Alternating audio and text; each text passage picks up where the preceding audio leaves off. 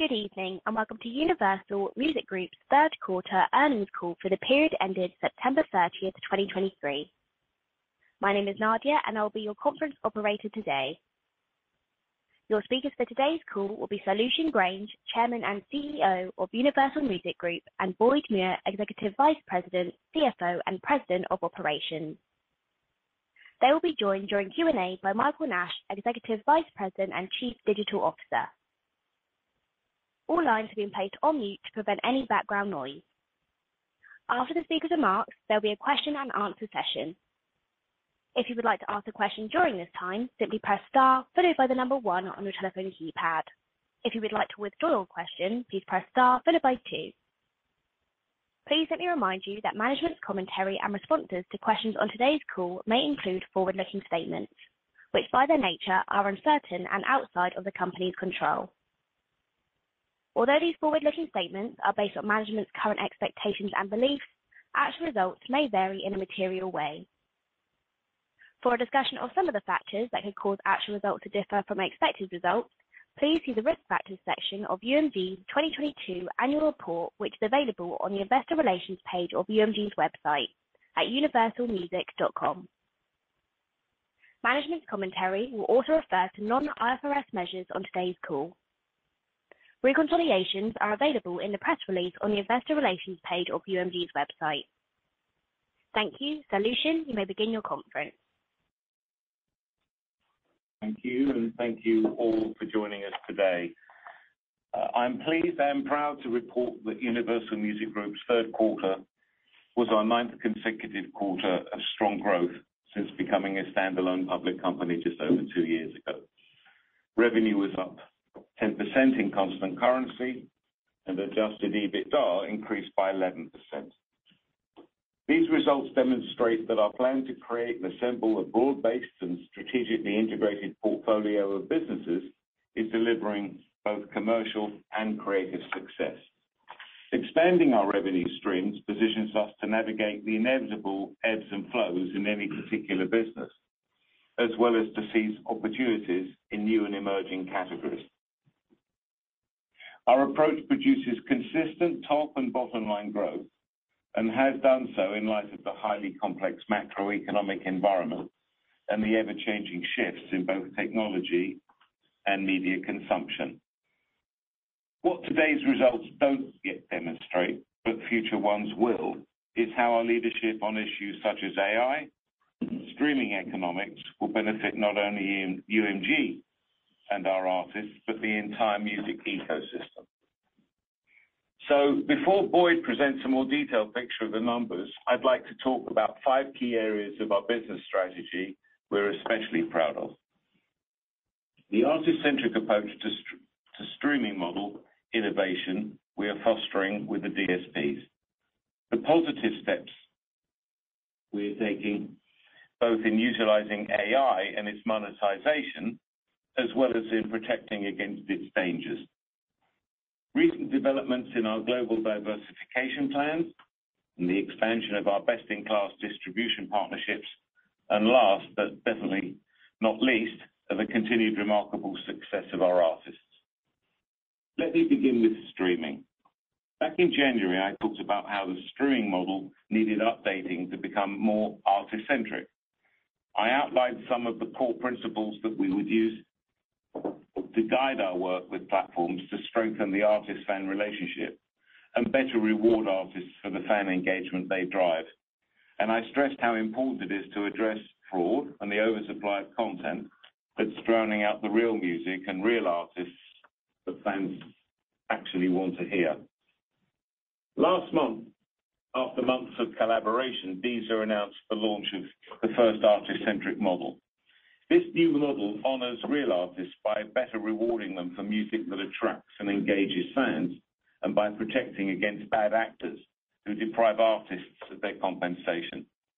Based on its own in-depth data analysis, Deezer is integrating several major enhancements to its service that will, 1, boost streams of music by what they define as professional artists, as well as the songs that fans actively engage with.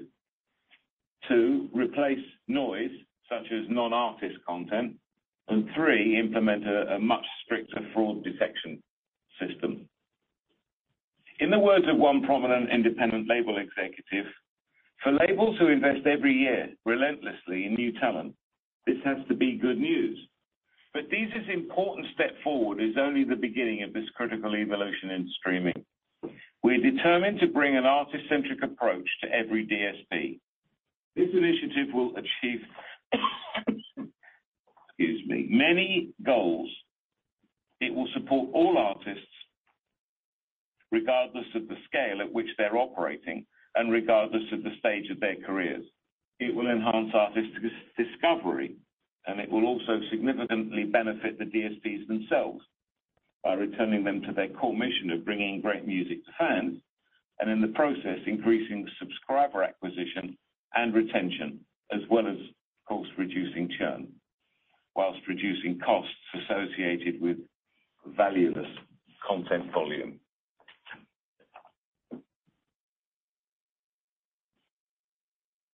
We will have more announcements on this front in the near future as we work with other DSP partners.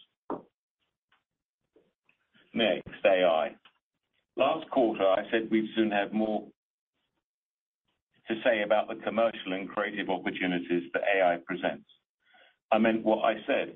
We subsequently announced that YouTube and UMG have agreed to partner in developing a commercially viable AI component within YouTube's music and video ecosystem.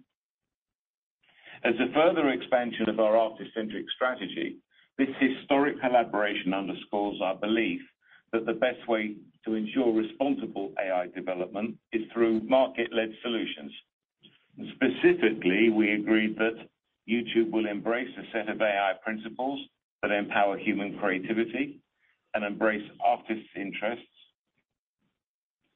and a new AI music incubator co-founded alongside UMG artists and songwriters that will play a key role in developing in the development of AI-related musical tools and products.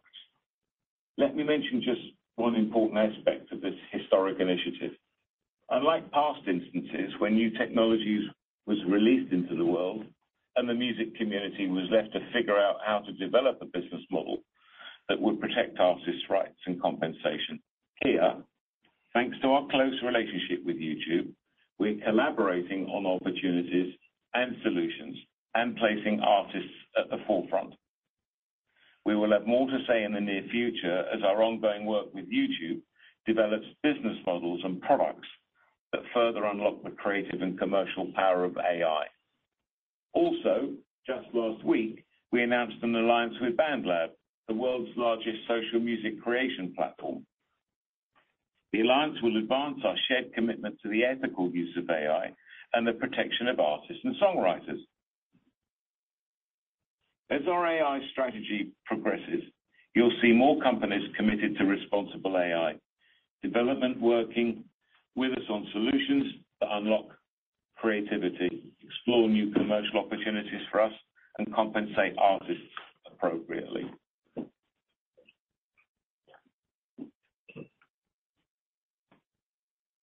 The third key area we're especially proud of is the accelerating expansion of our global presence.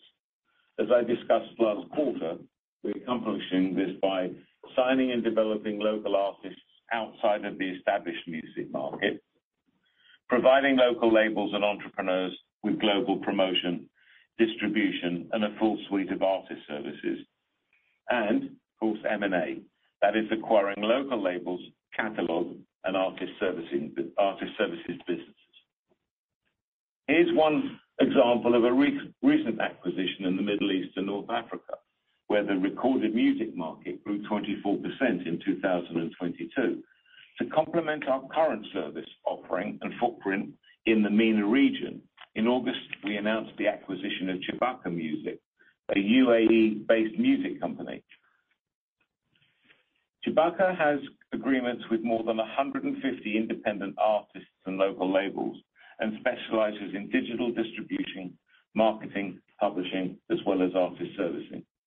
They will become part of UMG's Virgin Music Group, working closely with the local Virgin and UMG teams in MENA and around the world. With Chewbacca's unparalleled regional expertise and Virgin Music Group's creative network and global footprints, the group will be uniquely positioned to reach and build the largest possible audiences for talent from the region. Along with our M&A strategy, we're strengthening our management teams in fast-growing markets.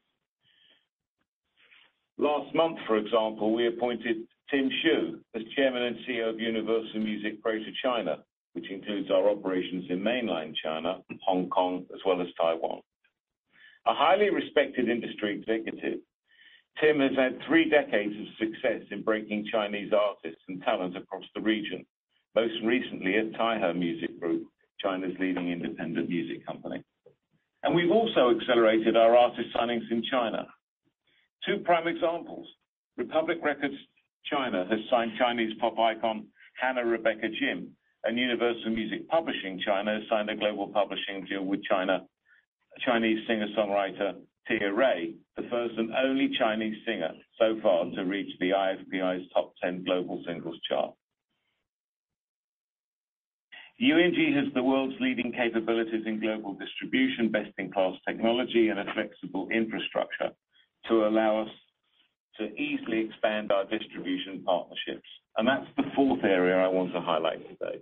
Our global distribution business, in particular our newly announced relationship with B&G. We're delighted that B&G will be moving the distribution of physical formats to UMG, commencing in the 2nd quarter next year, 2024. This exciting development marks the start of potential future collaborations between the 2 companies. 5th and finally, but always foremost, there are our artists, our brilliantly creative and enormously popular artists. I'd be remiss if I didn't talk just about a few of the incredible success stories so many UMG artists have all had around the world during the quarter. For example, Olivia Rodrigo's album Guts, which debuted at #1 in the US, UK, Germany, Australia, Sweden, Norway, Spain. The list just goes on and on and on. In the US, she became the first female artist whose first and second albums debuted at the top of the album charts since Ariana Grande did 9 years ago. In the UK, in its debut week, Guts outsold the rest of the top 10 albums combined and is the country's most streamed album of the year so far. In September, Olivia's opening single, Vampire, returned to the #1 spot in the US and became her 3rd #1 song in Europe.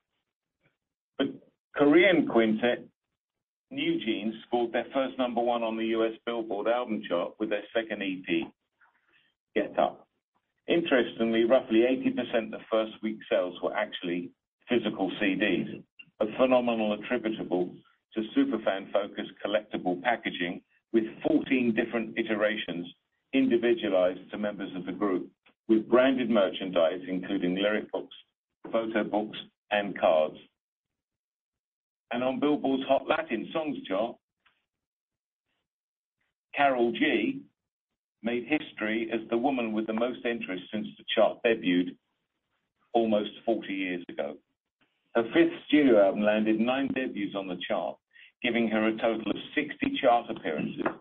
So far, to top it off, she won 5 awards at the 2023 Billboard Latin Music Awards, and brilliantly, that included Album of the Year. I'll mention just one more artist success, someone who you may have heard of recently, Taylor Swift. Taylor's Speak Now, her version, launched with the year's biggest week in the US for any album. She became the first woman in history to have 4 albums in the top 10 at the same time.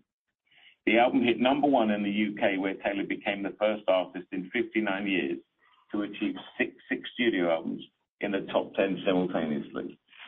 In Australia, where the album also hit #1, she had all 5 of the top 5 albums in the country.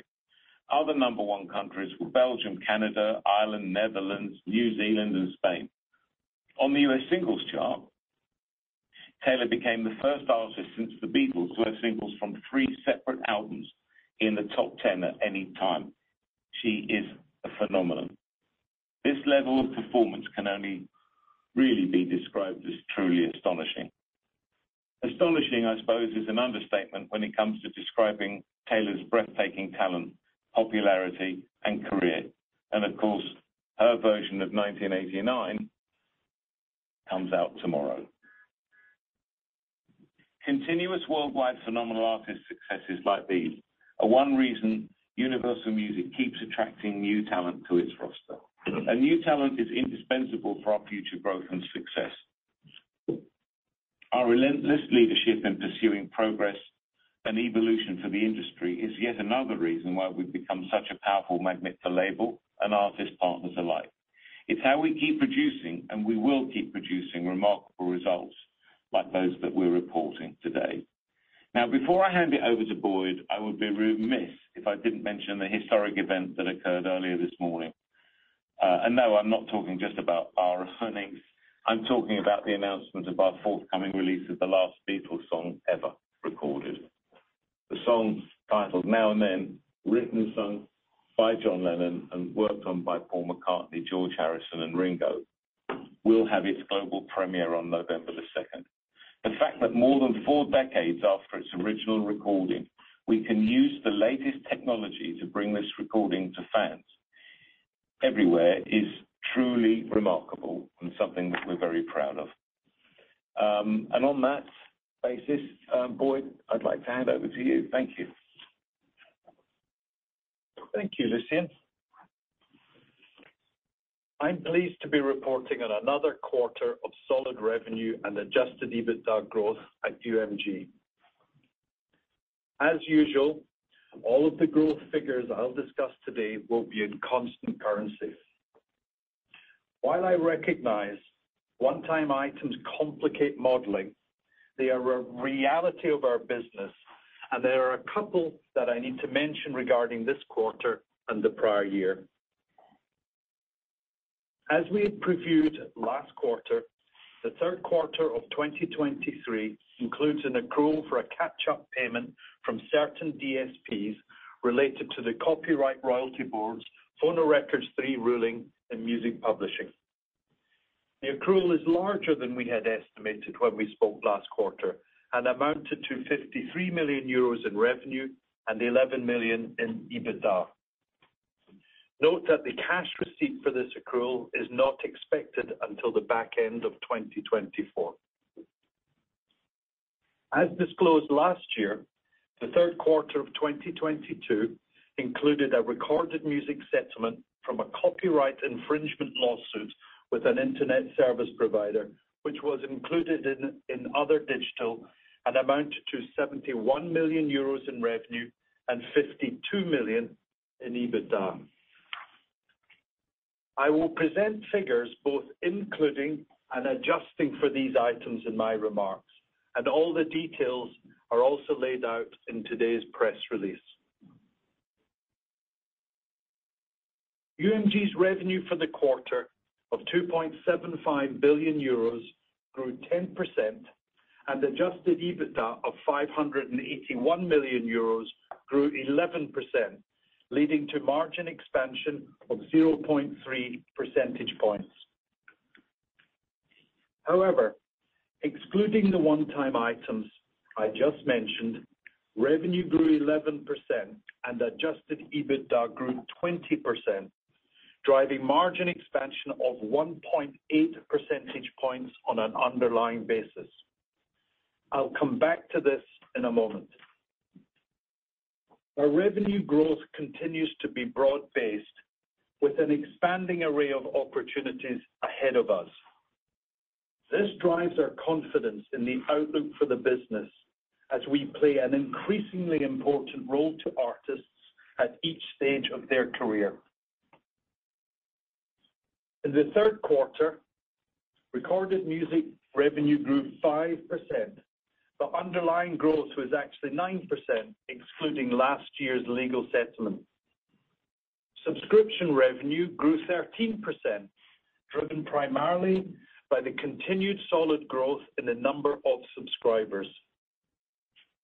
Subscription revenue benefited from the same price increases in the third quarter that benefited the second quarter, including those from Apple, and Amazon. It's worth pointing out that our third quarter did not benefit from the recent Spotify price increase. We expect the fourth quarter to benefit from the Spotify and YouTube Music price increases. As a reminder, each of these services raise prices in certain markets and on certain plans, not across all subscribers. In particular, with regard to YouTube, the price increases were announced for the US to start with, followed by several other markets a few weeks later. But YouTube has a particularly global subscriber base, so the benefit will initially be more limited. In the third quarter, ad-supported streaming had a similar growth rate to Q2, up 5% again. Right now, what we are seeing in our ad-funded streaming revenue is that the recovery is not uniform across all partners nor all markets. In addition, our ad-supported streaming revenue comes from a mix of both fixed and variable deal structures. So the results in any given quarter are not solely a reflection of trends in the advertising market.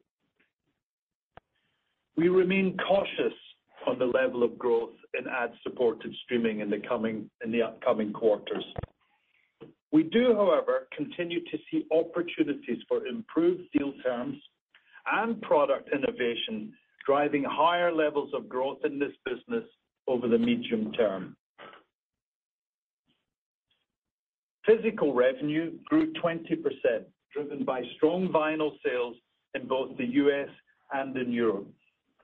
Physical revenues in Japan also grew across all formats, including CDs, DVDs, and vinyl. Physical sales came from artists including Taylor Swift, Seventeen, NewJeans, and Olivia Rodrigo, to name a few.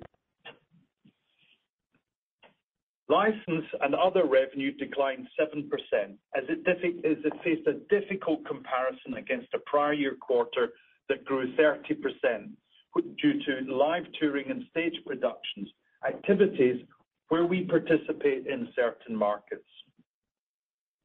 Licensing revenue in itself continued to grow in the quarter. Download and other revenue declined 53%, primarily due to the legal settlement included in last year's figure, as well as the continued format shift away from downloads. Moving on to music publishing. Revenue grew 25% in the quarter and 11% when excluding the Phonorecords III catch-up accrual. Within music publishing, digital revenue grew 34% and grew 10% excluding the accrual, driven primarily by the growth of streaming and subscription. Performance revenue grew 22%, reflecting the continued COVID recovery, particularly in Europe and in Asia, and synchronization revenue grew 4%. In merchandising and other, revenue increased 28%, driven primarily by the growth in direct-to-consumer sales. Touring revenue also increased thanks to higher activity in the US and the UK, while retail revenues declined. As I mentioned at the start of my remarks, third quarter adjusted EBITDA grew 11%, but grew 20% excluding the one-time items in both years. Also excluding these items, adjusted EBITDA margin improved 1.8 percentage points to 21.1%, compared to 19.3% in the third quarter of 2022. Part of this year-over-year margin improvement is related to an easier comparison. As we discussed on last year's third quarter call, A&R expenses were elevated in the third quarter of 2022 due to timing.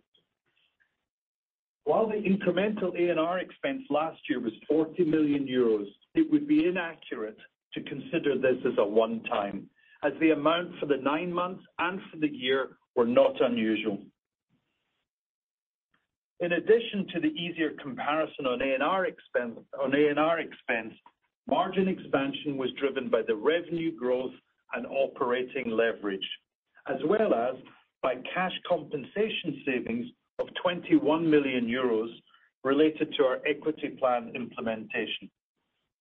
This was partially offset by revenue mix, as revenues in the third quarter of 2023 were more heavily weighted towards merchandising and physical, which carry a lower EBITDA margin than digital sales. We saw strong growth in line with our expectations across all of our segments, and especially strong growth that exceeded our expectations on our lower margin physical and merchandising businesses. That drove strong EBITDA growth, but limited the amount of margin expansion across the entire business.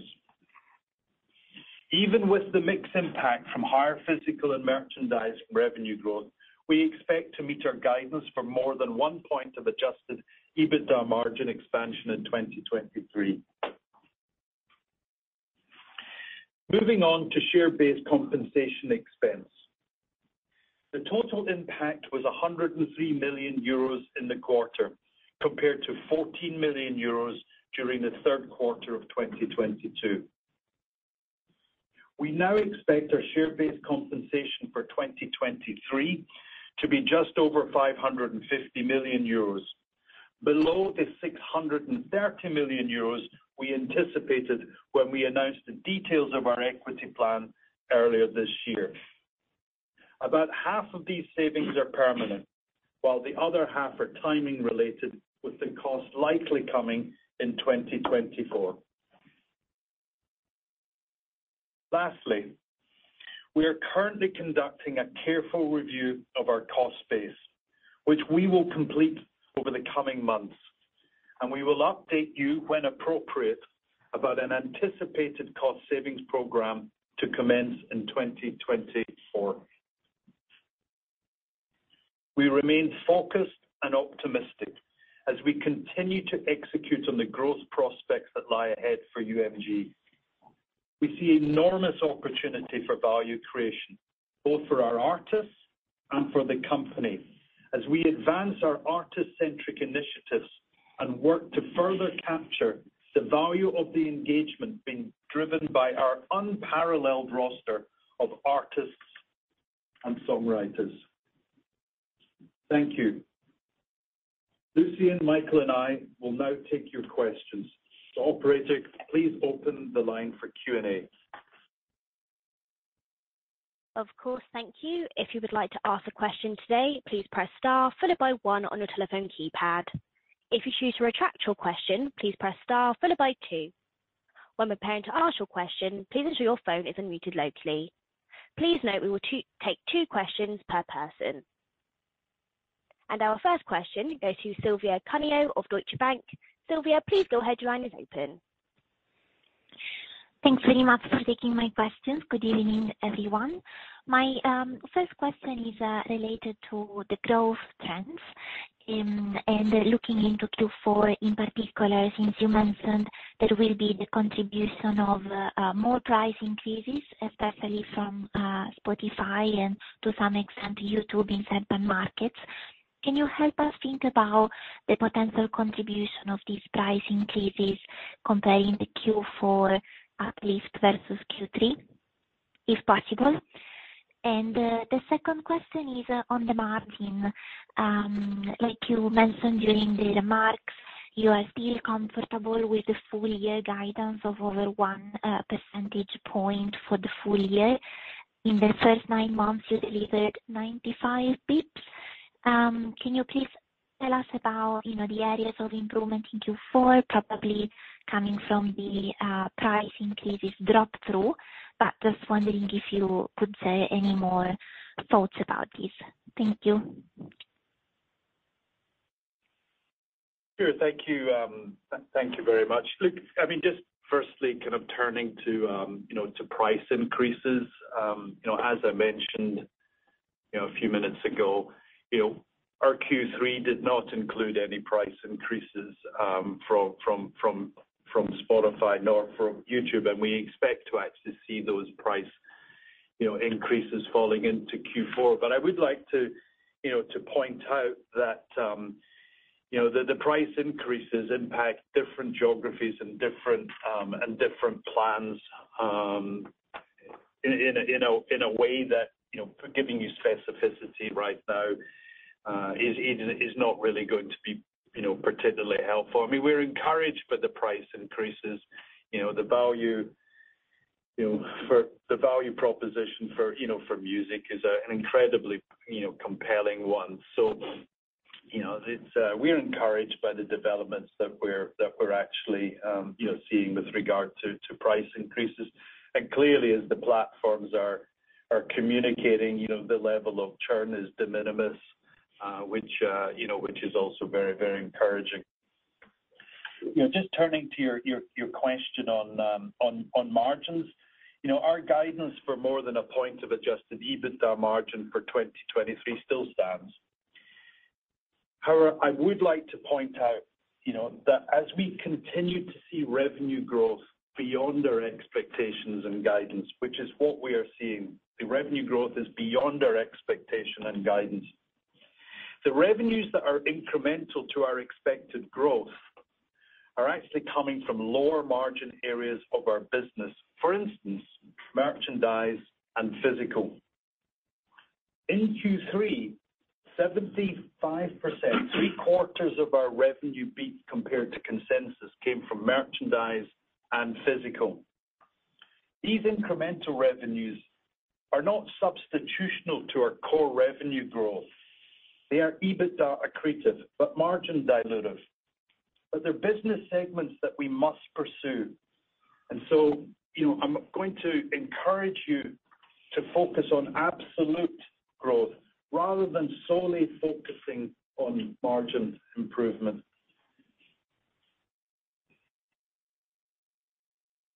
Thank you. Thank you. And the next question goes to Lisa Yang of Goldman Sachs.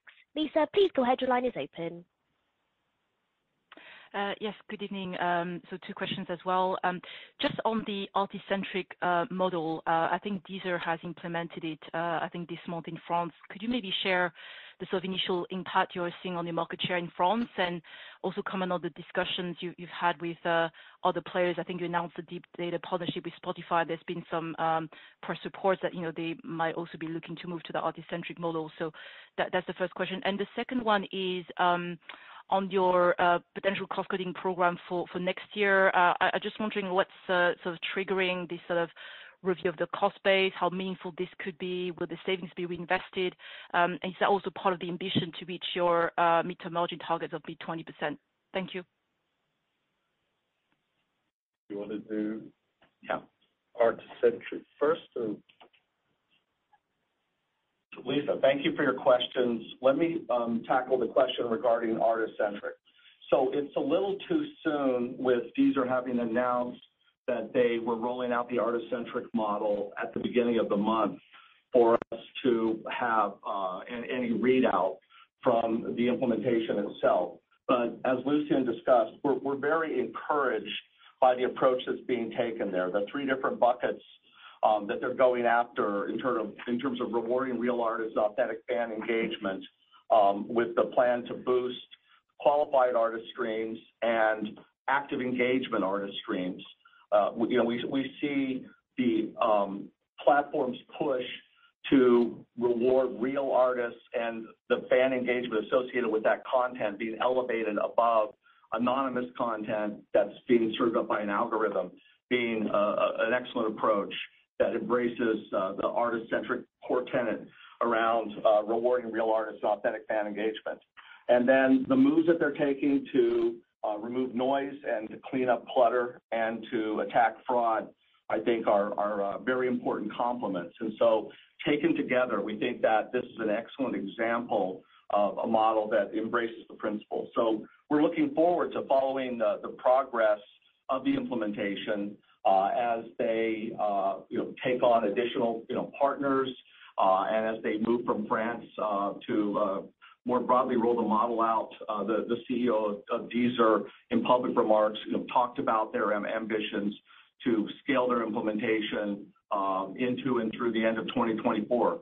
So I think it will be important to enable the implementation of the model to give us the readout in terms of the results. But with respect to the embrace of the principles around Artist-Centric, we're very encouraged by what Deezer has done. And I think that what you're also hearing is that the DSPs have a shared interest in addressing fraud and the flood of content that has absolutely no value to fans. Lisa, Thank you. And the next question. Oh, sorry. Hopefully I'm still live. But Lisa, just to touch base on cost cutting.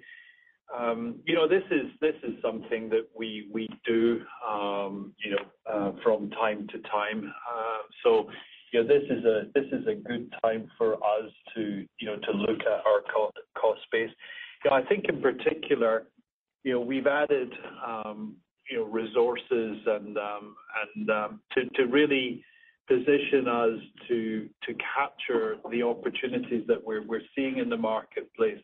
And I think really what we do need to look at now is to look at perhaps those resources that are more focused on on the legacy business in order for us to actually ensure that we actually do have the right level of resources to execute and benefit from all of the opportunities that that we see ahead. So it's just a heads up for now.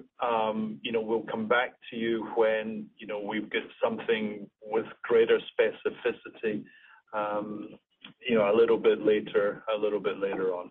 I would add to that as a management team, we've got decades of experience in executing cost-cutting programs in the various cycles of the industry, right back to the piracy days and the file sharing days. And we're seeing a change in the business, which, as Boyd said, in terms of there's not only legacy costs, we've always had a program called Where We Cut to Grow. And cut to grow is we will cut overheads in order to grow it elsewhere. And we do have experience in managing the business, in managing the teams and the businesses within that make up the group. And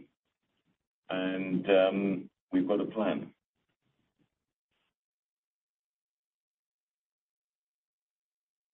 Thank you. And the next question goes to William Packer of Exane. William, please go ahead. Your line is open. Hi there. Many thanks for taking my questions. So two, please. So firstly, you've been actively communicating your perspectives on AI regulation, and we saw the UMG General Counsel spoke before the Senate Judiciary Committee, and I suspect you've been in active dialogue with European and UK legislators and regulators. So could you outline the areas you see as most important in this first stage of generative AI regulation? Is it governments confirming LLM training data needs copyright owner permission and remuneration, or is it carving out AI-created music from copyright? And as a follow-up, how do you think the regulators are responding to your priorities, and when should we expect to hear about new rules in the EU and US? Thank you. Thank you for your question, William. So with respect to our view on AI and the role of government, government obviously does have an important role to play. I think first and foremost, effective enforcement of current copyright law is at the top of the agenda. We believe that, generally speaking, in most territories, copyright law is fit for purpose with respect to our interests in terms of AI as it implicates copyrights and the work of our artists.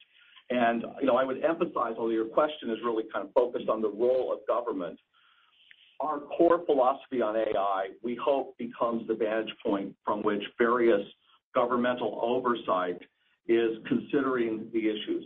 Our perspective is focus on artists, defend their interests, and protect their rights, and from that basis, establish market-led solutions that enable us to establish new commercial opportunities and the development of new tools. And you see an example of that approach with what we've announced with YouTube that Lucian outlined in his remarks. I would note that there are issues with respect to improper exploitation of artist name and likeness, what has been characterized as right of publicity. And we do think that some shoring up in terms of law, especially current legislation being considered in the U.S. with respect to a federal right of publicity could be very helpful in addressing the sort of fake artist AI issues that have materialized. Because by and large, more anonymous content that provides very low value to the services is not going to impact market share for the artists that are driving the business model of the platforms. But when that content makes a false association by invoking the name or likeness of the artist in the metadata confusing consumers, you have a problem. And so that's why we would call out right of publicity as an area of important consideration. But again, the top priority is working on effective enforcement of current copyright law. Thank you. And the next question goes to Adrien de Saint Hilaire of Bank of America Merrill Lynch. Adrien, please go ahead. Your line is open. Thank you very much. I've got two questions then. So maybe my interpretation was wrong, Boyd, but it sounded like you said that the price increases by Spotify or YouTube would not have a particularly helpful impact in Q4, but maybe I heard this wrong. And then maybe a question for Michael or Lucian. We've seen a lot of price increases in the video world recently. Do you think the cadence of price increases in the streaming audio world will increase going forward, i.e. we're going to see perhaps more price increases around a shorter window of time compared to the previous cycle? Adrian's Boyd.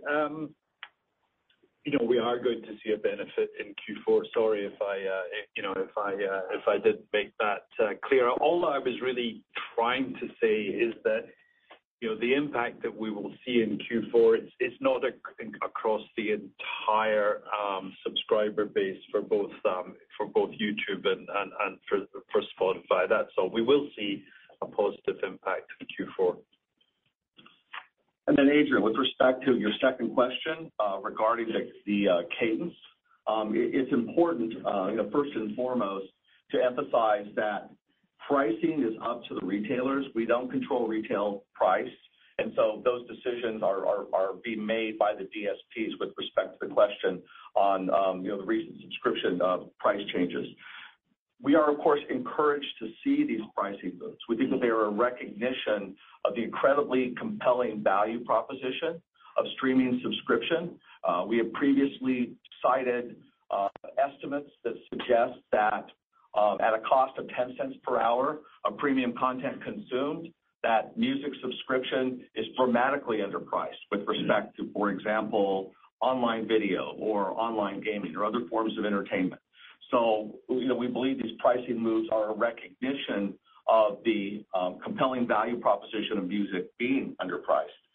With respect to the question on cadence, we don't currently foresee calendar-driven price increases. We think that price increases are most likely to be based on individual platforms' decisions to optimize customer value, and we see them potentially tied to product offerings in the future. The last point that I would make to your question is it's encouraging to hear from the DSPs that have increased prices that they have not experienced any material churn. So I think that suggests that the moves that have been made have been thoughtful moves, and the benefit of those moves is playing out in the marketplace reaction. Thank you. The next question goes to Douglas Creutz of Cowen. Douglas, please go ahead. Your line is open. Hey, thank you. I saw an article last week that you guys have launched a subscription service, which is a claims-free service allowing content creators access to some of your catalog of music and sound effects. Can you talk a little bit more about what's the driver there and what kind of opportunity you see with that? Thank you. This is our B2B business. Douglas, thank you for your question. Yes, we were happy to announce Universal Music Group's production music company has developed a special offer for creators. So they're enabling, creators to utilize, sync music, for the purposes of the content that they create. I think that is an important and interesting market segment for us to address. And our production music company has been very creative and innovative in looking at market opportunities for their business. So we appreciate you pointing that out, and we think that is a positive indication of innovation in that area.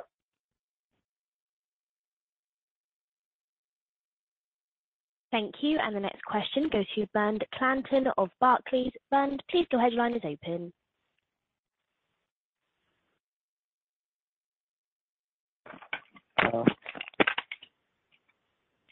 Hello, this is Mark with Barclays. I would probably mix the code with Bernd. Sorry about that. My first question is coming back on the cost savings program. Both Boyd and Lucien said that the philosophy was that you had a lot of resources, but you needed to capture the opportunities. So you wanted to maybe cut the resources on legacy business to be able to grow in the new opportunities. Lucien mentioned cut to grow. So that cost savings program, will it result in net savings and higher margin, or it's just basically cutting the kind of lower growth business to invest into the faster growth business, and the net impact is not too much on margin or cost? That's my first question. And then the second question is, I know we don't have any cash flow data on this call, but you spent $95 million on net content investment ex catalog in the first half. You now have the Q3 numbers. So could we have some indication of the spend for full year 23? Thank you. Well, it's Boyd. Just to deal with your first question, yeah, the cost savings program will lead to improvement in margins. It will be real cost savings. And the comment that we made about cut to grow is just really about how you align the business to be best placed to execute and capture all of the opportunities that we see in front of us. But it will actually lead to real savings. And then just really on the on catalog, we don't actually disclose that information on Q3, but just by way of background is that there was very little activity in Q3 to bring to your attention.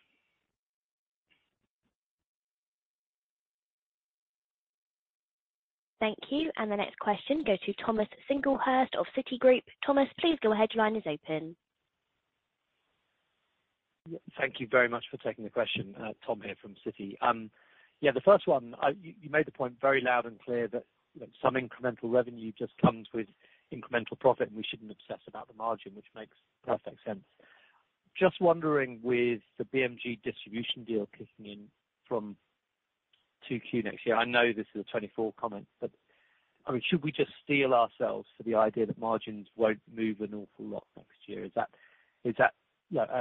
something that it's possible as we see you sort of broaden the array of things that you do, in particular with respect to distribution? That was the first question. And then the second question, some of the peers don't appear to be quite as positive about the Deezer artist-centric model, and I'm just interested in, I suppose, really why that is. It doesn't seem obvious. It's something that one should sort of disagree with. But the question is, if there isn't sort of consensus amongst the industry, is that something that can go ahead without all stakeholders and all your competitors buying into the same model? Thank you. I just, before the team provide a little more color, on margin, maybe I'm a little old-fashioned. Profit is profit. And we will always pursue businesses with various and varying margin profiles based on their value to the business and also their strategic value. Very often, in an industry like this where networks are crucial, the relationships with artists, I suppose labels, entrepreneurs, etc., evolve over time. Some of the most profitable partnerships we've had today started as low margin deals in one form or another, whether or not they were distribution deals or ventures, etc. And entrepreneurs, labels, artists see the value that UMG bring to their table, and we are extremely positive about how we together, over periods of time, expand those relationships with us across multiple businesses and rights. And it's at that point that the margin grows. So we're fomenting an entrepreneurial culture where long-term network relationships with partners is crucial. And that's how we will always see our business. And the things that we do with some of our distributed labels and partners, Disney included, Hybe is another example, where we invest and JV and partner in new opportunities in new markets as business opportunities evolve. And it's something that we'll continue to do. Did you want to add anything else, Michael? Yeah, specifically with respect to the receptivity to the Deezer model, to amplify the comments that Lucian made about the virtues of the model, we really see the model benefiting professional artists and their music kind of across the board at the expense of fraud and clutter. And we expect, as it receives close examination and careful consideration, that it's going to receive widespread support from all professional content owners, whether major label or independent. Deezer's made public statements about their expectations to gain support. In fact, they subsequently announced signing up a major French indie, Wagram, earlier this month, and an artist-centric cooperation with SACEM. Looking at this just from the standpoint of some of the commentary, I think it's really clear that this model is going to benefit all artists that are engaging with fans at different scales of audience, at different stages of their careers. The model is artist-centric because it's really supporting the interests of artists and the high integrity, high value artist-fan relationships that they foster. I think it's important to note that there's been some commentary about thresholds for rewarding artists. I think that those have been very thoughtfully constructed, but keep in mind that there's also a lot of effort here in terms of decluttering the platform and addressing fraud, and that enables artist discovery on these platforms. And I think that that's a little bit of a forgotten consideration with respect to the full benefit for artists. You look at recent statements by key leaders in the independent label community, including PIAS, Beggars, Secretly, and Because, and they indicate growing support for artist-centric approaches to model innovation. So we believe that upon close review and careful consideration, this model, because it clearly benefits everyone that's investing in real artist development, is going to receive widespread industry support. Also, what we've seen, to add to that, is the adoption of artist-centric has moved faster than we'd anticipated. And there's a reason for that, and it's simply that it's good for artists, it's good for the platforms, and it's good for fans. You mentioned peer groups. Those peer groups, and I have a reputation for being blunt, so I'll be blunt. Those peer groups who have expressed a concern about artist-centric are unsurprisingly those whose business model is based on being merchants of garbage. Sorry, I can't really think of another word for content that no one really actually wants to listen to.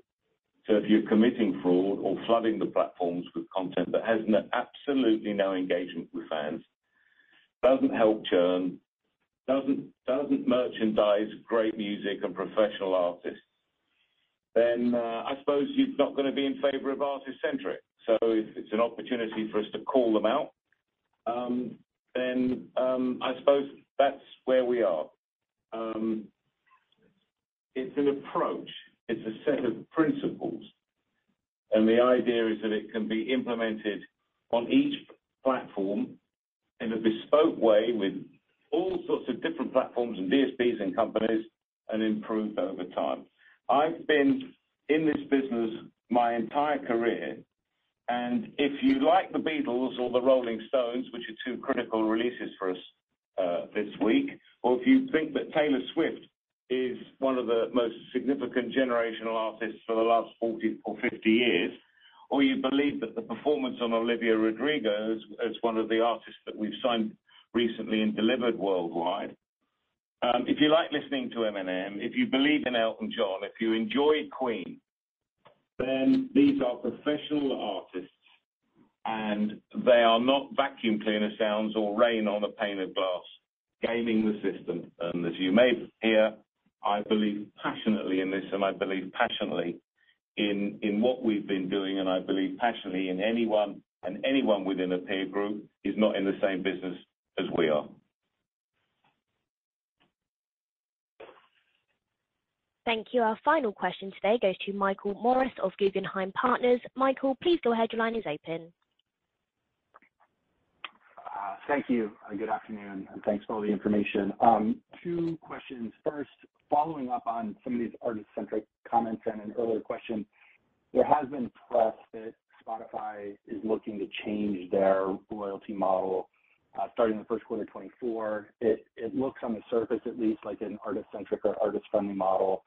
Is that something they're doing in collaboration with you? And could you comment on any places that that proposed change may fall short of what you think the model should look like? And then secondly, can you provide a little bit more detail on recorded music subscription streaming revenue? I guess my specific question would be, is your on-demand music revenue growth within that line keeping pace with the overall number? How do you think about that relationship and of the non-on-demand music partnerships? What are some of the drivers there as we look forward? Is that accelerating? Is it lapping tough comps? How should we think about that? Thank you. Michael, thank you for your questions. So with respect to the first question on the Spotify press, we can't comment on press speculation, and we're certainly not going to discuss specific terms of our agreements with individual partners. I think that it's important to reflect back on what we noted on our last earnings call, that as part of our recent renewal, we were pleased that Spotify agreed to work on addressing a number of our concerns with the existing royalty model and are engaging to explore solutions. Beyond that, we can note that we're very supportive of their stated focus on advancing platform integrity, and I think we really should leave it at that. Then in terms of subscription growth, we're very pleased that we were able to deliver 13% year-over-year subscription growth in this quarter without really having the opportunity to realize the most recently announced pricing benefits. We think that that's a strong performance as indication of continuing expansion in the market. Our consumer research suggests that in the developed markets, there's a consideration set of over 100 million in terms of the total addressable market in established markets that are the consideration set that could constitute the next wave of subscription adoption in the developed markets. And then we see in developing markets a significant increase in the adoption of subscription, which is very encouraging. This is the first year where there's actually been more new subscriber additions in the developing markets than in the developed markets. And we think it's an indication of the monetization opportunity, and then reflecting back on Lucian's comments about how we're looking to develop repertoire, some of the M&A moves that we've made in these fast-growing emerging market regions. We're encouraged by what we see. So I hope that general outlook addresses that second question. Thank you. That's all the questions that we have time for today. This now concludes today's call. Thank you all for joining. You may now disconnect your lines.